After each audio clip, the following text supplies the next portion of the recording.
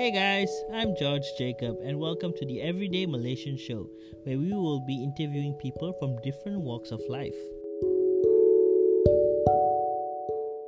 And we have with us today our first guest who has been working as a behavior therapist for roughly 3 years. Her name is Stephanie Duke. Hey Steph. Hi. Hey, can you elaborate more on what does a behavior therapist do? Sure thing. Thanks again for inviting me. You're welcome. A behavior therapist. I would say behavior therapy basically deals with, like it says, with people's behavior. Mm-hmm. So, behavior therapists, we primarily work with kids with autism or anywhere along the spectrum. And we work with behavior management. So, that could be like classroom skills, or it could be, like tabletop tasks. It could be working with their parents, working with their siblings, and how to have friends and how to behave appropriately when they're outside. So that's basically what we do. So you're basically like teaching them the do's and don'ts of society. Is Exactly. Wow, that sounds like a very interesting line of work. Now, so how did you get into this line? Was this like a passion of yours? I wouldn't exactly say it was a passion. I did want to join the helping industry. That's kind of why I got into university in the first place. I wanted to make sure that, when I came out of my, education, that I would be able to help somebody and not just from behind the desk. But this job actually kind of happened by accident. So when I was finishing up my degree, a few of my friends who had graduated earlier, they started working in this center for autistic kids. And although it was challenging, and to them it was not only physically demanding, it was also emotionally demanding, because autistic kids can take a toll out of you. They seemed so fulfilled by the job, and I thought that was such a novelty, and I wanted to try it out myself.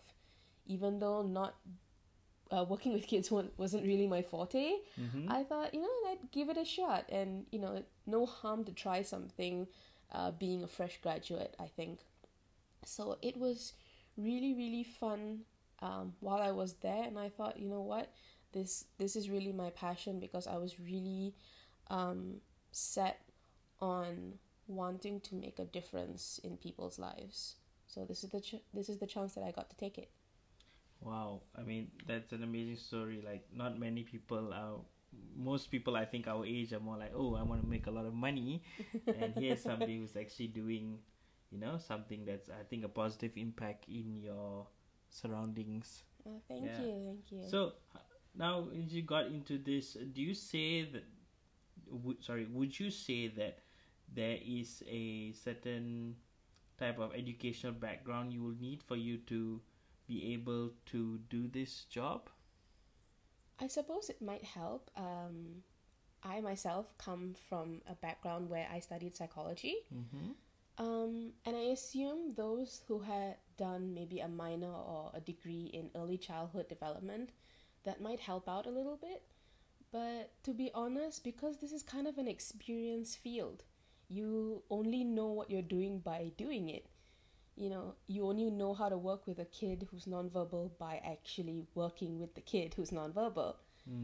And no amount of training or theory can really help you in terms of doing the day-to-day job.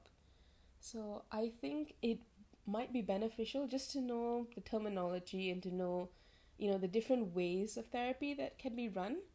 But as to actually implementing it and putting rubber to the road, I think education is not the primary focus when looking at working with these kids. So you think that it's more of a hands-on kind of job? Oh, definitely. Okay, all right. Wow. So now, as you said that you did psychology. Is that it? Yeah. So now, do you think that what you've learned now, and as a behavior therapist, do you think that these things should be implemented for normal kids as well? I think it really depends on the personality of the child. The child themselves, they can have a tendency of either being behavioral or being really rigid sometimes. I think certain kids can have the tendency of wanting certain structure in life and being really frustrated when they don't get that fulfillment of the structure. Okay. Or even some kids, I think, can be really OCD about some things. I myself, like, I have a certain tendency where I want my blanket to be arranged in a certain way whenever I sleep. And if it doesn't, it kind of irks me. So I feel like I have to change it.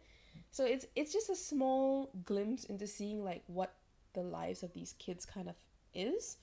So anybody can have little challenges, and I think knowing certain behavioral techniques can help the neurotypical child. Yeah.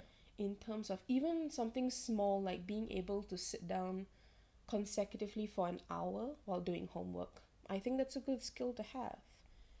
Maybe we don't need to be so strict with the neurotypical kids, because they're more likely to call you out on it. But giving them a little bit of help here and there, I think it's worth giving the try. I see. Now, so like again, I think what you're doing is great, and now working with these kids, is there anything that you have taken from your childhood into this occupation? Ooh, tough question.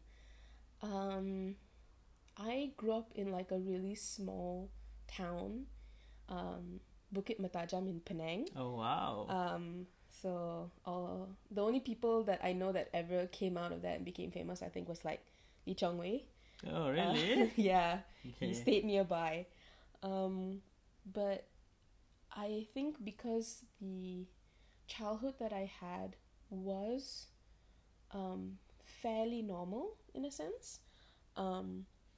I didn't go to a government school, so my education was a little bit different in the sense that, you know, creative thinking, critical thinking skills, that was kind of the most important aspect, and creating your own set of activities in the day that are actually beneficial to you. Like, for example, whenever we'd go on holiday, so it can be like just like a day trip or something to KL, and when we'd come back, my dad would issue me something like a book report. So I'd have to write like maybe 100 to 500 words at that time about the trip, so you have your recall ability, and testing your handwriting, testing your spelling, and your general like English grammar skills and all of that. While that is like really out of the norm for most parents to do. Yeah. I don't think I know any parents who did that. Yeah, but I kind of really appreciated him for doing it, because it kind of gave me a new sense of pride and joy in terms of writing. So I ended up really liking writing. And we also had this thing where for the middle of the day, when we were free on the weekends, we would spend an hour or two each reading a book or reading an article or something, and at the end of it we'd all discuss what each other was reading and learning. So I realize now that makes me sound like I come from a really academic family, but I trust me, I'm not. It's just that those skills kind of enveloped into my personality. So I'm a person that now really likes to read for fun. Whereas I think if I didn't have exposure or like, was drawn to those activities when I was young, I think I wouldn't like it as much, because, why read when you have TV? Okay. Yeah. I understand where you're coming from. But again, how does this relate back to bringing this into the workplace? Okay. I'm not exactly certain if there were particular things that I drew from my own upbringing that I brought to work, other than the fact that, you want those skills of independence in children as well. Mm-hmm. So, you want to build them like a schedule, like, okay, in the day, you're going to be doing these 10 things, for example. Mm-hmm. And you're going to teach them that, yeah, it's okay if you don't know how to do something, or some things are a group activity, some things you're doing alone, some things you got to be accountable for yourself. Yeah, yeah. And, mom and dad aren't going to hold your hand forever when it comes to schoolwork. So you have to learn to sort of take that responsibility on yourself and make sure that you're doing stuff right, so that when you do get like your reward or something at the end of the day, Mm-hmm. you know that, oh, I tried my best. Even if it wasn't 100%, at least I tried my best throughout the day. So that's something I like to encourage in all of my kids.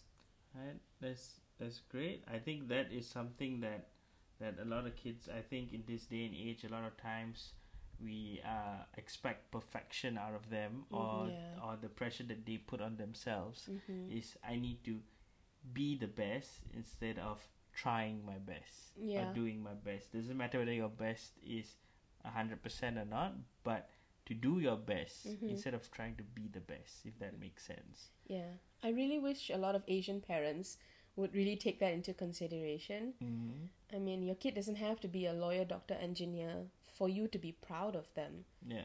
They could be, a janitor, but they could be a person that is open-minded. They could be a loving person. They could be a kind person, and just so happen to, mop the floor. So, and that should be okay. I see. Yes, I agree with you on that. So now, working in this job, I'm sure there are challenges when it comes to dealing with the kids. But aside from that, what is your biggest challenge? I would say myself, as well as a lot of others in our field, we feel that sometimes the expectations from parents can be a little bit tricky to deal with. Sometimes parents either fall into two categories. Either they're like super involved in helicopter parenting and they want their kid to do all these things that maybe they can't achieve right now, or they're the complete opposite and they're really passive. So even when the kid does something and you should be celebrating that milestone, for the parent that has a special needs kid, sometimes they've already given up hope. Or, sadly, they don't want to put hope or optimism into that kid because they're scared of being let down or something. So, I mean, I understand where the parents are coming from, but, either side isn't good. We just want to find a happy medium where we can work with the parent and the kid can thrive in their own learning environment together. I see. Anyway, you know what, Steph? I think it's amazing hearing from you, and I am really happy at what you're doing and the impact that you're making in your community, and I hope you continue to do it. Thank you. All right, and thank you so much for your time. Thank you for having me on here. All right, then. Thank you again for tuning in. If you have any questions, you can drop us a message on our social media accounts, Facebook and Instagram. Stay tuned because we have another episode coming to you. Yay!